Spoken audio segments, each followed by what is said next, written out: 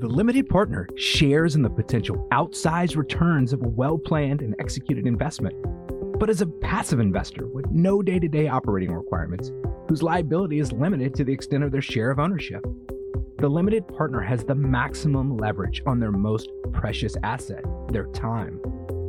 Now, they say you're the average of the people you surround yourself with. Are you looking to elevate your network, connect with individuals that bring your average up? The Limited Partner is more than just a podcast. It's a community to learn, to participate, to connect. There's no other community out there like this for limited partners. So subscribe to the podcast, but most importantly, join the community at thelimitedpartner.com. Welcome to the podcast with your host, Jake Wiley. Welcome, partners. This is your host, Jake Wiley. This week, I'm joined by Brian Burke. So he's the CEO of Praxis Capital. He's been there for over 20 years and the author of The Hands-Off Investor, which I've read, and I think it's a fantastic book. And I think it's right on with what we're talking about here on the show. But I'll turn it over to Brian. Brian, welcome to the show. Jake, thanks for having me on. And I'm glad to hear you were able to suffer through all 350 pages of The Hands-Off Investor. Thanks for taking the time. Oh, man, it's right up my alley. I'm accountant. I'm a CPA by training. I love the technicalities. I think those are the things that it's the nuances and the technicalities that really make this thing work. Funny you say that because writing this book was a bit of a challenge because, you've got to try to appeal to people who really want to understand the granularity of how numbers work in a passive real estate investment. Yet at the same time, you don't want to put to sleep the people that just kind of want an overview. That was an interesting tightrope to walk, I must admit. Yeah. Did you get a lot of feedback on that along the way, trying to figure out where was the line? I didn't quite so much. I tried to make it up on my own, but the feedback that I got, it was interesting because I had a lot of people review this book before we published it. And I had the technical ones who said it was so great because they had all the technical detail. And I had the high level overview types that said that everything they wanted to read was there. So I felt like I might have struck at least close to the balance. Fingers crossed. Yeah, I thought it was great. So, and it's definitely something I would recommend to you, my listener. Go out there and read it. It's what you need to know. And it's not a complex business, but there are nuances and you have to do it right. And you have to work with the right people. But we'll get to that in a second. Brian, you've been doing this for 2-3 decades now. I'd love to give my audience a little bit of a background on who you are. So then we can kind of dive into why you wrote the book and the impetus and some of the stories that you've got. But if you wouldn't mind sharing a little bit of your journey. Yeah, my journey started as a house flipper 33 years ago when I was 20 years old and trying to figure out what I wanted to do with my life, and made my first real estate investment by buying what at that time was intended to be a rental property with no money down, because I read a book saying that you could buy real estate with no money down. And I thought that describes me. I have no money. So this is perfect. So I bought my first property and never looked back. 30 years later, I'm still at it, but not so much in the house flipping side. Our business grew over the years. When the great financial collapse happened in the mid to late 2000s, we expanded our business exponentially on the house flipping side. We were doing, 100 houses a year and bought a massive rental portfolio of over 110 houses in the San Francisco Bay Area, kind of at the bottom of the market. And then we'd raised a lot of money from investors to make all of this stuff happen. And, I came to the realization that eventually all these foreclosures we're buying are going to vanish. All these defaulted loans are going to work their way through. And, then what? What are we going to do to keep investors happy or provide them with alternative investments after this is all over with? And multifamily was a business I got into about 20 years ago when I made my first personal multifamily investment via a 1031 exchange from some of my rental properties. And so I decided that maybe we should look at focusing more on the multi side because it was more scalable and more sustainable versus house flipping, which comes and goes in waves. So we did that and never looked back. We've done over 4,000 units since making that decision. And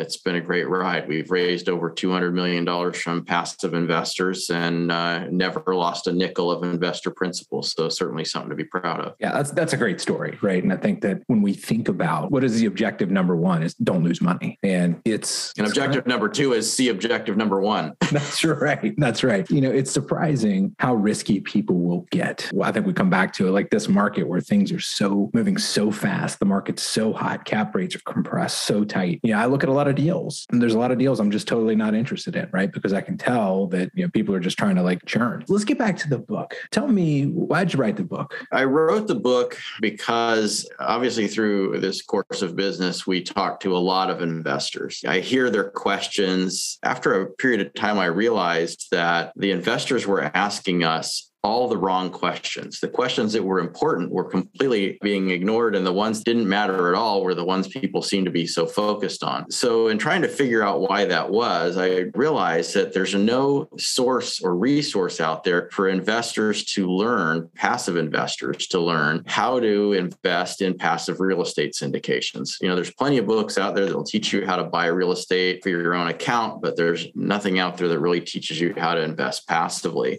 This point was driven home to me about 15 years ago, I guess, maybe closer to 12 years ago. A friend of mine had invested in a passive real estate syndication. She was a grocery clerk who had bought a fourplex early on in her career, and it just had appreciated in value tremendously. And for a grocery clerk, that's a significant amount of money. She sold the property in a 1031 exchange and invested all of the proceeds into a passive real estate syndication that was organized as a tenants in common structure. It used to be known as TICs. And the TIC allowed sponsor to accept 1031 exchange money where a conventional passive real estate syndication would not allow for that. So, wanting to do this 1031 exchange, this is the investment route she chose to take. She invested all of her money in this thing. And lo and behold, 2 years later, the thing goes belly up. It was revealed that the sponsor of that investment was a convicted felon. He had stolen all of the money out of the accounts and basically flew the coop and left the investors hanging for millions and millions of dollars. Lost investor principal just gone into the wind. The investment properties all went into foreclosure, were taken back by banks. The investors recovered nothing. And my friend lost her entire life savings. So instead of being fully set up for retirement, instead she's driving for a rideshare service just to put food on the table. And I thought if I could just somehow prevent that from happening to one person, then writing this book would be worth it. And that's what I set out to do, was to teach passive investors how to properly think about their passive investing strategy, find the right investments to invest in, and more importantly,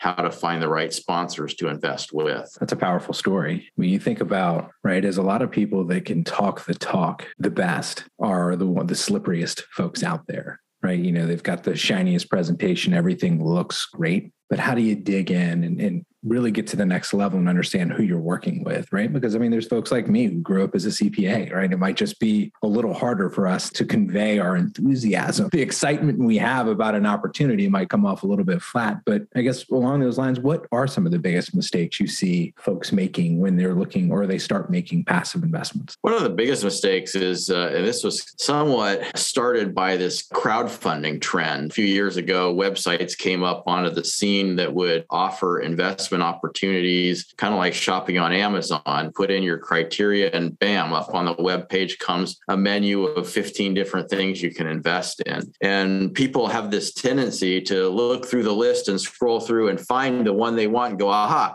that's the one. It has the highest projected return, and that's what I want. I want the most money for investment, so I'm going to invest in the one with the highest return, and they would pick that one, and that's how they would choose. Could be a life-changing mistake. The reason that return might be so high is the sponsor might have no idea what they're doing and completely misunderwrote the returns and is just throwing numbers out there. It could be somebody that, like in the case of my friend, is a criminal, is just trying to attract investments, and make off with the money. There's no way to know for sure. So people weren't doing their due diligence, and that's probably turned out to be the biggest mistake. And people have lost a lot of money by investing just with the wrong people. It could have been the right deal, but managed by the wrong people that think can go belly up. You think about folks investing money, right? Like a lot of folks grew up, they got a 401k with their company, maybe they left and they just handed it over to an advisor, and like all things considered, the market's gone up and they've just earned money. And there's really hasn't been a whole lot of diligence. There's an expectation that if you have a financial advisor, they've been through some course, there's some sort sort of certification. They know what they're talking about. And then I think that a lot of times that attitude is pervasive and kind of carries on when you start looking at like alternative investments. And, there is, a sense of, oh, okay, well, you're in the business, you know what you're doing. Like I saw your deck, it looks good. Let's just go there. And I think, yes, the idea is to be passive, to be hands-off, right? This is not to create another job, but at the same time, like you do have to do a lot of work on the front end to know that you're getting it right. That's exactly what your book's talking about. Well, I mean, the book is How to Invest Passively in Real Estate. It's the subtitle of the book is Investing in Passive Real Estate Syndications, right? Because people say, I want to be a passive investor. There's a difference between being a passive investor and investing in passive real estate syndications. And that may seem like a subtle sentence, but the reality is that syndications are meant to be passive. You're an investor, you have no control over the investment. But from the investor's point of view, it's anything but passive when you're in the selection process. You need to be a very active participant in the process when you're deciding who you want to invest with before you turn passive. And so it's difficult because people get into passive investing because they want to be passive, right? They don't want to do all this work, or otherwise they'd go buy real estate themselves. But there is a payoff. If you can invest with the right person, you can do your due diligence and be active in the beginning, you can kind of turn that around and turn more passive once you've done all that homework and made a good selection. You still have to watch it, make sure that, the reports are making sense and all that, and ask questions when appropriate, but got to be prepared to do a little bit of work up front. I mean, I think the work up front is everything. So let's talk about that a little bit. What's the first step for somebody that is looking to put their money to work in a syndication? What would their first step to be to find the right partner? It's a very good way to ask that question, find the right partner, because generally what most people ask when they say,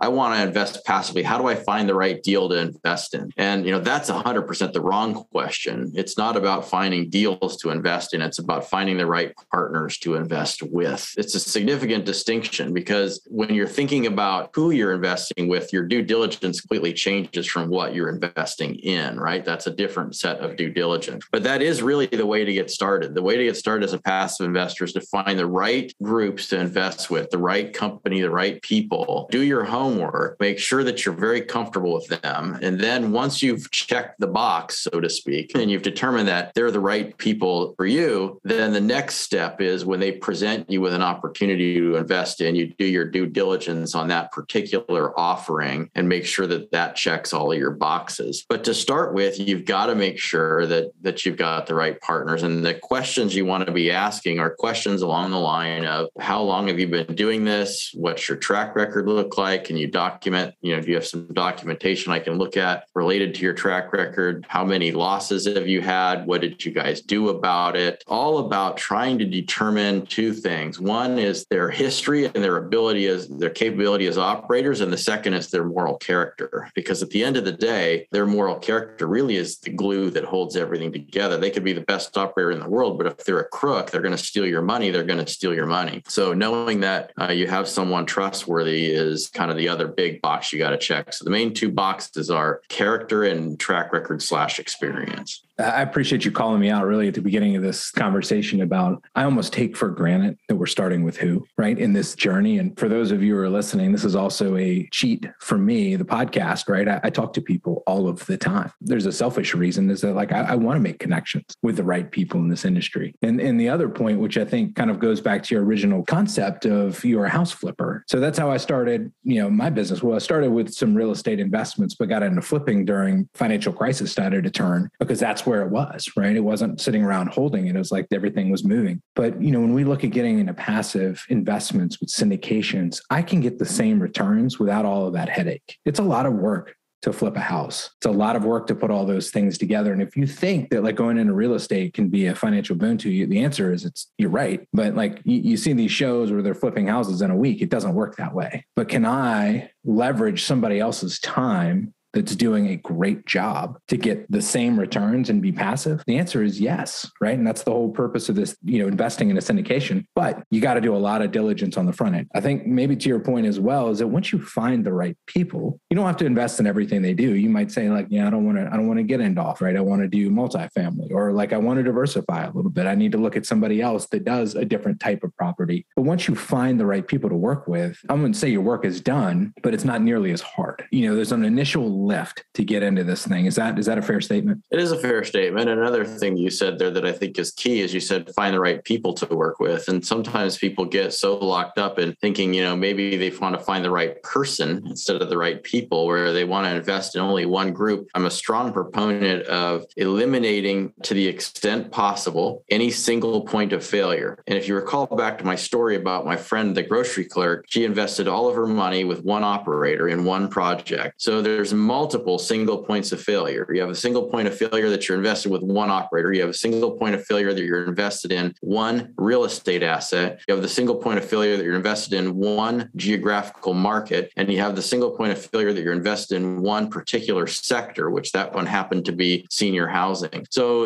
if you have passive investing strategy, which you should have if you're considering becoming a passive investor in real estate syndications, that would mean that your goal should also be to try to eliminate, or at least to the extent possible, minimize single points of failure. That might mean that you'd be investing with multiple sponsors rather than putting all your money with only one. It might mean that when you invest with one sponsor, you might invest in a fund that acquires multiple assets instead of just one. It might mean that you invest in multiple deals with that sponsor that are in multiple geographic locations. I would say to a lesser extent, investing with one sponsor in multiple asset classes. That's a little bit more dangerous because I feel that you really want to invest with people that are experts in their field. And, just because you're great at multifamily doesn't mean you're, the best office operator or best hotelier or whatever other type of real estate or self-storage or whatever. So, that might mean you want to invest with a self-storage operator. You might want to invest with an office operator and a hotel operator if you're so inclined to believe in those particular sectors and feel that you want to have exposure to them and diversify out of not just simply investing in residential assets. So,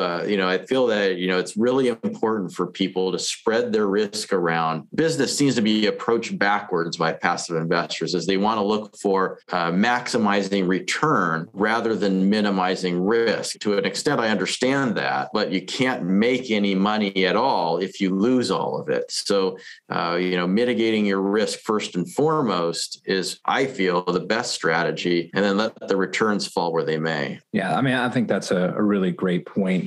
Both of us, we've lived through the cycle, 2008, 2009 cycle. Buying properties was a great time to buy property. Owning properties, holding properties, having acquired properties just before, the downturn was very stressful. And there was a massive movement in values of properties. And there was strategies and backup plans and backup plans that had to go into effect to get through that. And I think that in the current environment, everything seems like it's pointed up. And I think that to your point about investing with specialists is that I think you want to be with people that have been there and kind of lived through some of the cycles. And then two, understanding the nuances of the deal and having some conservatism in the projections, because when these numbers get big, small movements in projections or a little bit of optimism in the wrong places can make a return look great on paper. But the reality is that, you're cutting it to the core and everything has to work perfectly. And we all know that that's not the way the world works. Yeah. One of the concepts in the book relates to, looking into the experience of the sponsor, and experience includes multiple facets. If they're investing in apartment buildings, you want to know if they have experience in apartment buildings. If they're investing in Chicago, Illinois, you want to know they have some experience in Chicago, Illinois. At the same time, you also want to look for experience like market cycle experience. That means have they been through and survived a market cycle? If they've been in business for less than 10 or 12 years, they've only seen an up market for their entire career, and they don't know how to navigate an adverse market. And I think it's important, especially as this up market gets more and more mature, the experience of having survived an adverse cycle becomes increasingly valuable as another adverse market cycle gets closer to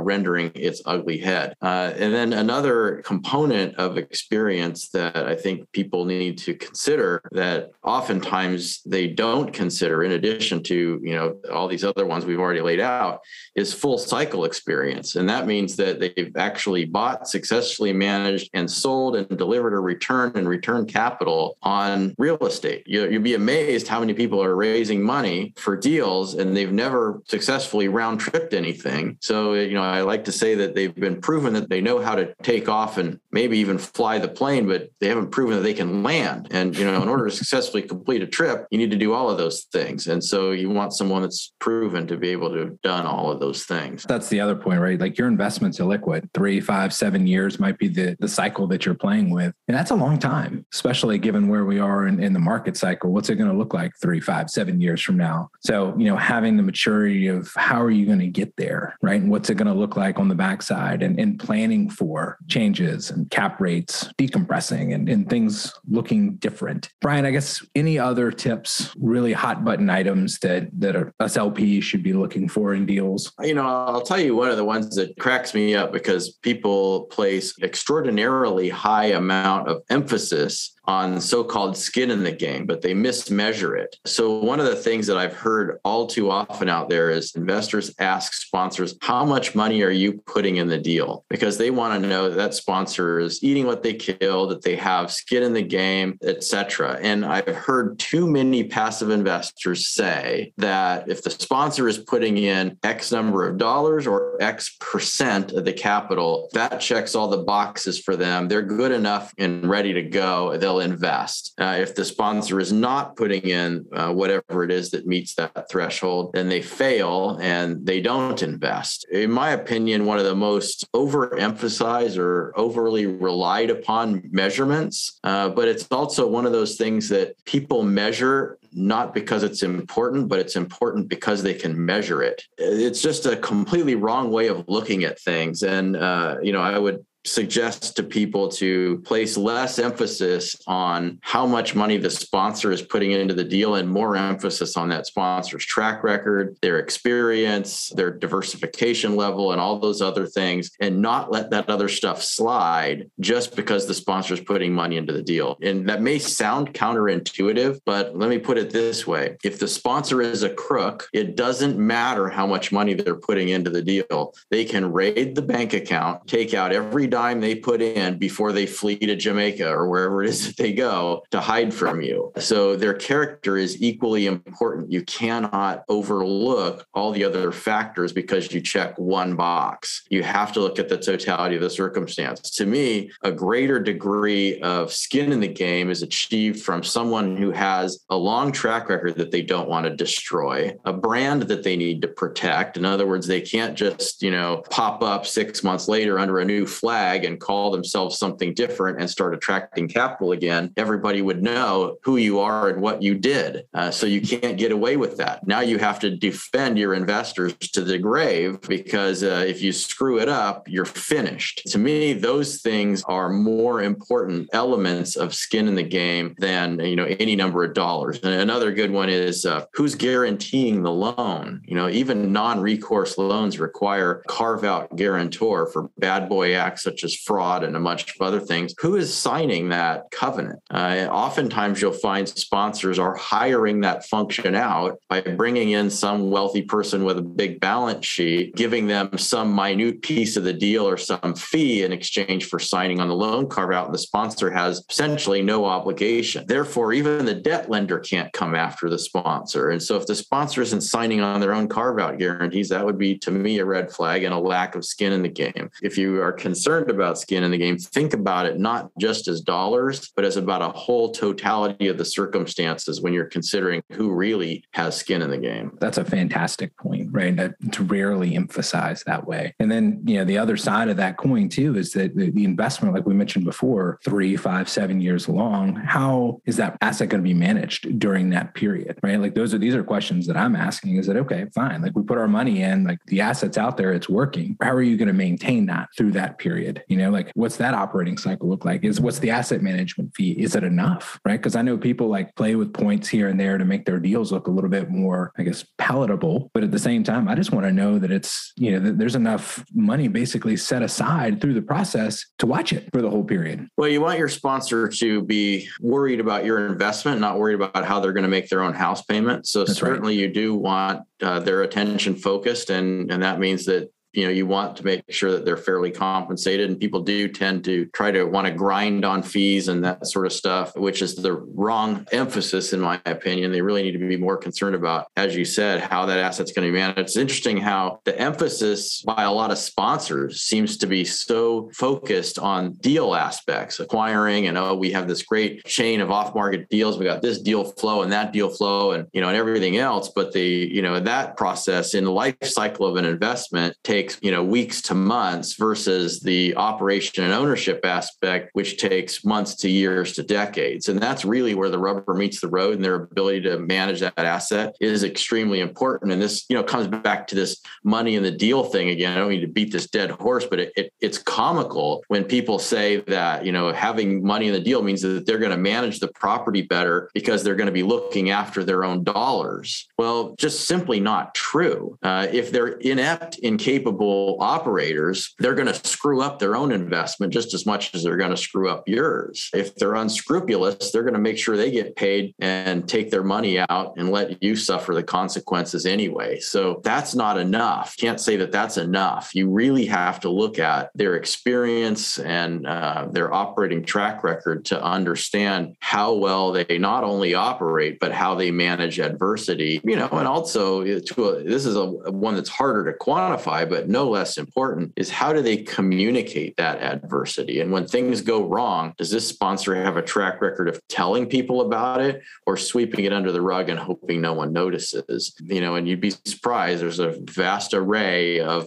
variation from sponsor to sponsor in that regard. I heard that over and over again, that the most probably underappreciated part of a business for a sponsor is investor relations. And it's how you communicate, how often you communicate, what you're communicating. And bad news is never great, right? But if you just tend to want to sweep it under the rug, because next month will be better, next quarter will be better, we'll just deal with it. Investors are tolerant of bad news if you tell them, but they're going to be a lot less tolerant, and their confidence in you is going to be shaken if they don't find out about something until a month, quarter, whatever your next reporting cycle is, when you should have known early. Because then they're thinking, what else are you not telling me? Or they don't find out at all. I mean, there's sponsors that are out there that will just simply make distributions to investors out of reserve cash that was supposed to be used for property renovations, just to sweep under the rug, underperformance at the asset level. It's really bad news, because the business plan just ends up in a tailspin and a vicious spiral. Now, oftentimes those groups will get bailed out by an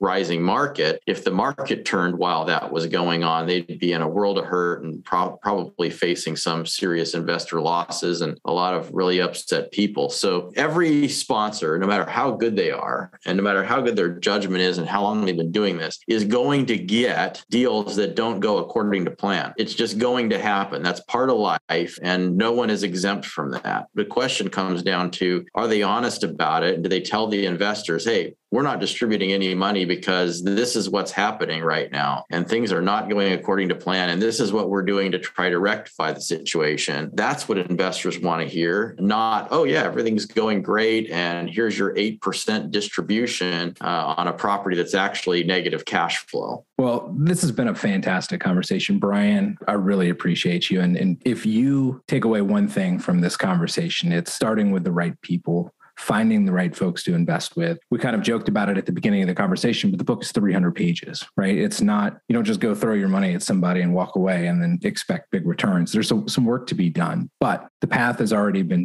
trod, right? This is not new. And there's a lot of opportunity and a lot of great people to work with out there. You just have to find them. And it's going to take a little bit of work on the front end. But Brian, thank you. Thanks for having me on, Jake. I really appreciate it. I hope you've enjoyed this episode of the Limited Partner Podcast. Please subscribe and leave a review. If there's any reason you wouldn't leave us a 5-star review, please email me directly at jw@jakewiley.com. Your feedback is always appreciated. Now, the show is just the tip of the iceberg in terms of the limited partner community. It's a community where limited partners can come together, learn about what best in class looks like, opportunities, and most importantly, a place to connect. There is nothing out there like this. So head over to thelimitedpartner.com and sign up. We'll see you next time.